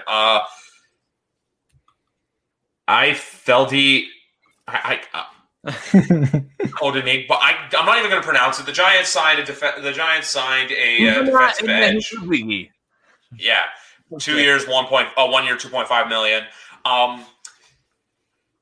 The Carl Lawson's, like we said, is great just because it's a need. Jonnu Smith is another one you could say because of need, because he was a splash. John Johnson, also too, one I like because this team needed it is the Browns. The reason why I'm saying they're quietly doing all these good moves, I like the Takk McKinley signing for the Cleveland Browns. They need someone off the other side of the edge who can take pressure off of Myles Garrett. Mm-hmm. All right. Need more linebackers. Put it up on the screen. Do the Patriots need more linebackers? I mean, as long as Hightower's coming back, I think we're all right. I think Uche is doing really well, or did really well in his rookie year, and I think Chase Winovich is coming along strong. So I think with Hightower back, we'd be fine. I don't think we need no more linebackers. Edge rusher. Just to read out the linebacker depth, it's Jawan Bentley, Terez Hall, Dante Hightower, Anefri Jennings, Brandon King, Kasha Maluia, Michael Panicki, and then Josh Uche. I think Winovich is classified as defensive edge. This is another one. Danny nailed this one. Hassan Reddick, I was shocked when he went – not only that he went to the Carolina Panthers, but the money that he took. I think it's like $8 million for 1 year. It's kind of a prove-it deal. The Reddick contract is 100%. For sure. The other one I like too, just because obviously it helps the team get better, like we were talking about earlier, the Rodney Hudson to Arizona, because that fills a need and that gets Kyler Murray some help protection-wise because Kyler needs it. And what was the thing I was going to say? Matt, one reason why I think that Winston can have some success that he did not have in Tampa was his all-line in Tampa was horrible in 2019. I think he was like the 4th most sacked quarterback. The Saints have a good offensive line, especially too. I want to see what Cesar Ruiz looks like in his second year. Ramczyk, Teron Armstead. It's just going to be interesting to see what happens. I believe Nick Easton was a cap casualty, so we'll see how they fill in the holes in there. But I feel like with a good offensive line, Winston will have places to be successful. Yeah, I agree. I believe that the O-line is going to help them, and I think Jameis did see an uptick in his interceptions because you do see a lot of guys in a Bruce Arians system throw more interceptions typically. So I think it could have hurt his value there a little bit. As far as helping Jameis with the O-line, yeah, I do like our O-line, especially the bookend tackles. I like Eric McCoy.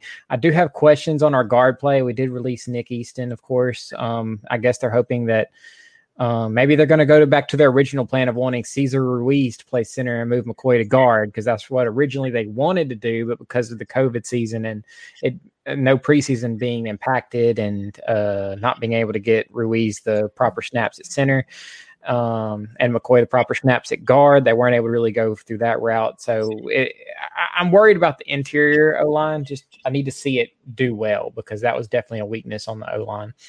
But as far as designing it for Jameis, I mean, if anyone's going to fix him, it's got to be Sean Payton.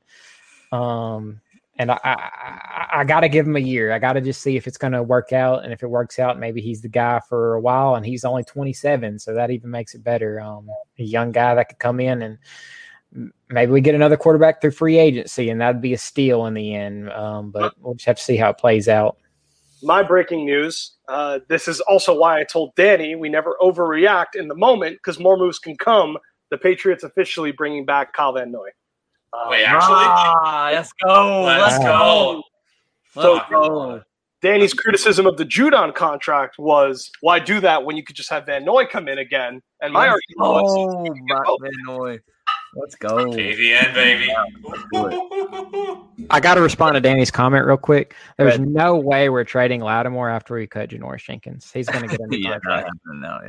He's getting a new contract. But Zora, I'm sorry, Zora. Like, thanks for commenting a lot on our videos and stuff, but I couldn't disagree more. Hightower is a game changer on that defense, and it's been proven left and right. I don't know how many times it's got to be proven for people to say that. Not a chance. One of the biggest plays in Patriots history was caused by Dante Hightower. I will live and die saying the biggest play of that Super Bowl, of that comeback, was that strip sack in the fourth quarter. Yeah, he's and look at the Eagles Super Bowl without Hightower. Couldn't stop a nosebleed. So I'm just saying, it's a different breed. It's not the same team without him. I'll miss David Andrews, though, wherever he ends up. Speaking of centers, though, the Corey Linsley signing was great for the Chargers, but stupid for the Packers. Probably he's the best center. Like, I love David Andrews. Corey Linsley is the best center in the NFL right now, and that is they got him and then someone from Pittsburgh. Like, man, the Chargers. I'm not saying the Chargers are going to be great, but they're going to be a very exciting team. Like, they're going to be one of those teams I think everyone's going to be high on going into the regular season. Mm-hmm. Building that O-line is very important. You got to protect your quarterback, especially when they're that young. I mean, you just saw what happened with Joe Burrow.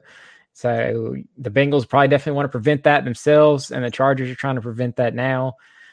Just got to keep the guy upright, let him have time in the pocket to distribute it to his stacked, not as stacked now, but his pretty good offense. Yep. Yeah. What else was I going to say?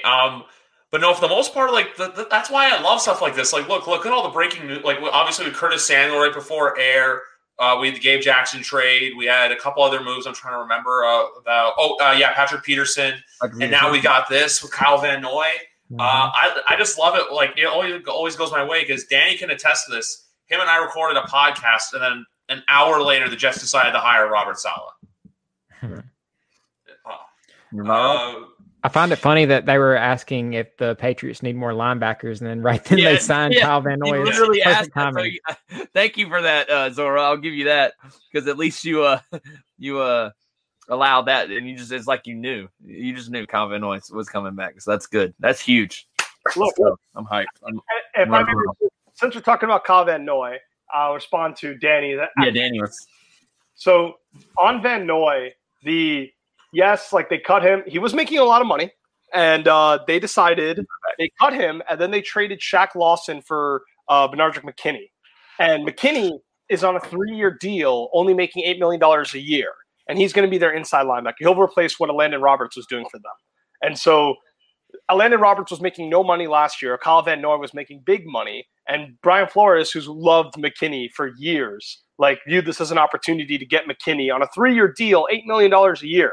To be an impact linebacker, and paying that contract and Kyle Van Noy's contract together, and they're going to extend Jerome Baker and give him probably $10 million a year. That's a lot of money for the linebackers position in today's era of football. And Kyle Van Noy is the oldest of those three. So I do think it makes sense to cut him. However, to Danny's point, if they cut him and don't use the excess savings on a new pass rusher or on a new receiver, it does kind of seem like a waste because, yes, it is super expensive to pay 3 linebackers over $10 million a year, but it's better to do that than to pay 2 big money and then not use the $10 million in savings elsewhere. So I think it's fine for them to cut Van Noy given the cap situation of their other linebackers, but they do need to actually use those savings somewhere. Otherwise, it does seem kind of pointless.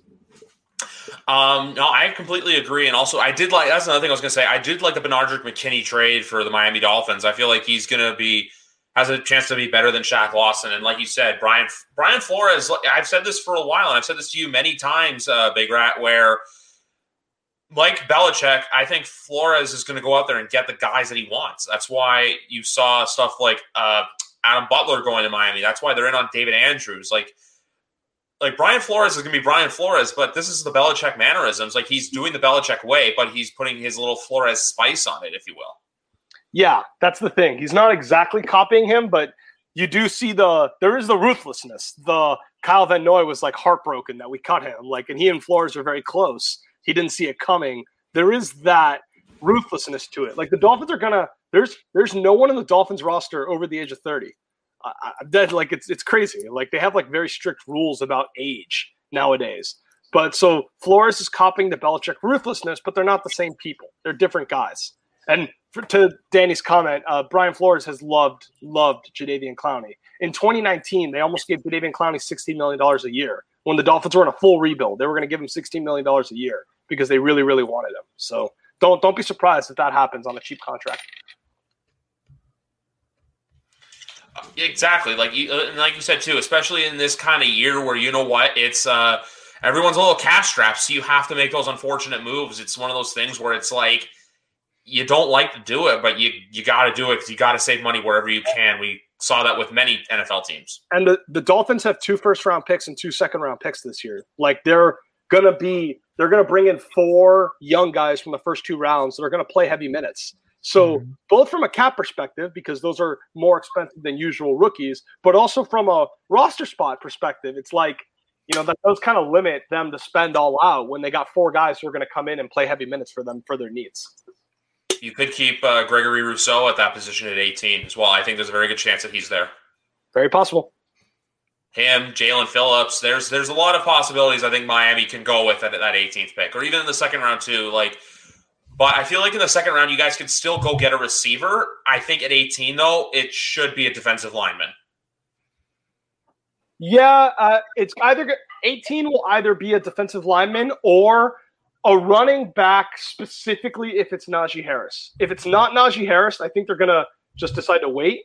But if it is Najee Harris, that might be one they pull the trigger on even at 18 because of his familiarity with Tua and all that stuff. And Zoro, we addressed this earlier. Actually, I'm just seeing your comment. Who's the Miami backup quarterback? They just signed Jacoby Brissett to a 1-year, $7 million deal. Quickly going just to flip over to draft topics.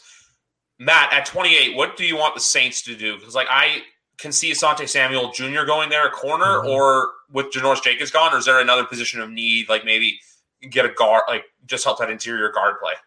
I don't know if he will fall to us, but I'd really like to have J.C. Horn, just to shout out Joe Horn, have his son on the team. That'd be great to see, having J.C. Horn, because we definitely do need corner.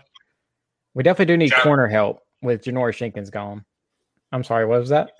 I was going to say shout out Phil's South Carolina Gamecocks on that one. Oh yeah, of course. But we definitely have holes to fill. J.C. Horn would be my guy. Asante Samuel Jr., like you said, he'd be a guy I'd like to see. As Zoro said, Zaven Collins, he's a guy I've been looking at because we cut Quan, so we need another linebacker. We could go edge rusher. There's a lot of things we could go. I would honestly just want them to stick to the best player available on their board, as long as it's a position of need. So as long as it's cornerback, linebacker, edge, maybe wide receiver, but I'd probably rather have cornerback, linebacker, or edge. But J.C. Horn would be the guy I'd really want to see personally. I could see that. Like I said, I did my mock draft earlier. I actually had Horn going to the Jets with their second pick of the first round. So we'll see what happens. And for those of you wondering, doing a mock draft is not easy. You got to really look and give the reasons. It's really hard to bullshit, basically, where you have to come up with a reason. Because I know the prospects, but I'm just a guy with a computer who's thinking, hey, here's who I think is going to go here and why. And I loaded up, like I said earlier, Pro Football Focus's mock draft simulator is a great tool. I recommend everybody using it. Also, too, I like this one right here, Kadarius Toney, because here's the thing, though, Danny. I feel like Kadarius Toney could fall the day two. And this wide receiver class, though, even it's loaded to where you're going to get guys all over. There's going to be guys on day 1, day 2, and day 3. And I want to put something up right here because these answer the same. It's simple. Offensive linemen. Both teams need it. Vegas clearly needs it because we don't know what Gruden's doing there. I know Mayock's the GM, but let's be honest, it's Gruden's team. Yeah, I know there's not a lot of offensive linemen that are kind of being said that could definitely go in the first round. And I know there's just, from listening to a couple mock drafts that people have done, there's just so many, and so many teams need them. So you could definitely see an influx of tackles and guards, maybe even taken in the first. Yeah, exactly. Like you got guys like Rashawn Slater. Obviously, Sewell's going top 10, so I'm not going to say him. But like Rashawn Slater from Northwestern, Darasaw. But even too, you fall down to the other days. There's like Landon Dickerson, Creed Humphrey. There's a lot of plethora of offensive linemen to go, and I think, but here's the other thing too. The Seattle pick's going to be a good one for Danny because guess who has a Seattle first rounder? The Jets. Not a knock on Danny. I'm just saying, like, that's where I think. And then Phil, I was going to say, Creed Humphrey's going to be a beast. It's he was actually a high school wrestler. Fun fact. Shout out Oklahoma on that one. Trying to figure out what he means by BPA. But what was I going to say? But no, for the most part, like I've been saying this for a while, but podcasts like this are what I'm excited about the off season. Like, look, the new league year started, but yet we're still 5 months away from the start of the season. Yeah, I mean it's crazy. I mean, football is a year-round sport, man. Exactly. Like it takes no days off, literally. Like the only time you can see some days off are probably, I'd say, after the draft. Like in May, it gets kind of lackadaisical, but then for the most part, it's pretty much go, go, go. Yep. Yep. So I think on that note, guys, I think we covered as much as we could. Oh, Big Rat, were you going to say something? Well, no, I was going to say no days off, especially when like a player like Deshaun Watson can get traded like any day now. Yeah. Just adds so much drama to every single day of the calendar. Yeah. Speaking of offensive linemen, though, I just want to say quickly before, because I think we're going to wrap up soon. The San Francisco 49ers quietly have made some pretty good moves this offseason to kind of keep their team intact. Obviously, Trent Williams got paid. Kyle Juszczyk, who fits well into that Juszczyk fits into that Shanahan scheme very well. Alex Mack quietly going over back to his home because obviously he was a Cal Berkeley guy. So I honestly think if San Francisco can stay healthy next year, they're going to be in that conversation with, like, man, the more I think about it, I honestly wouldn't be shocked if the Seahawks are fourth in the NFC West. I don't think they'll be, but it wouldn't shock me. That division's stacked. That'd be crazy. And I mean, there's all this smoke about like Russell Wilson in Seattle. The last year, I know Russ is like, you would think Russ is too talented to be on a bad team. You could have said that about Deshaun Watson, though, last year, too. And I don't know. It's just like when it ends, it doesn't end well. Like usually when like there's this divorce that leads to the quarterback getting traded in the offseason, usually, I don't know, there's like some cluster along the way. So it wouldn't surprise me if they like go 9-7, miss the playoffs, and that's what finally does it for the Russell Wilson, Pete Carroll era. I think with Russell Wilson, I think he's there this year. I think it's 2000. I think if this year, like, there's nothing, like, they don't make it to a conference championship, then I think you start to see more smoke come about him actually getting dealt. And the Niners. I mean, Nick Bosa didn't play all year. George Kittle was out for the majority of the year. Obviously, Jimmy was out for the majority of the year. It's like, yeah, they were a lot better than the record were. Losing Salah might be important. I think it is worth saying that. And Mike LaFleur. Yeah, absolutely. But yeah, no, I think they're candidates to bounce back. And if they get Watson, I'm putting them over the Bucs. Like if they can get him, but that's a big a healthy Niners team with Watson. Oh, I'm 100% behind you on that one. But that's a big if, but still. Obviously, yeah. But that's a healthy. Yeah, nah, man. That team was scary when they were good. They were really close to beating the Chiefs.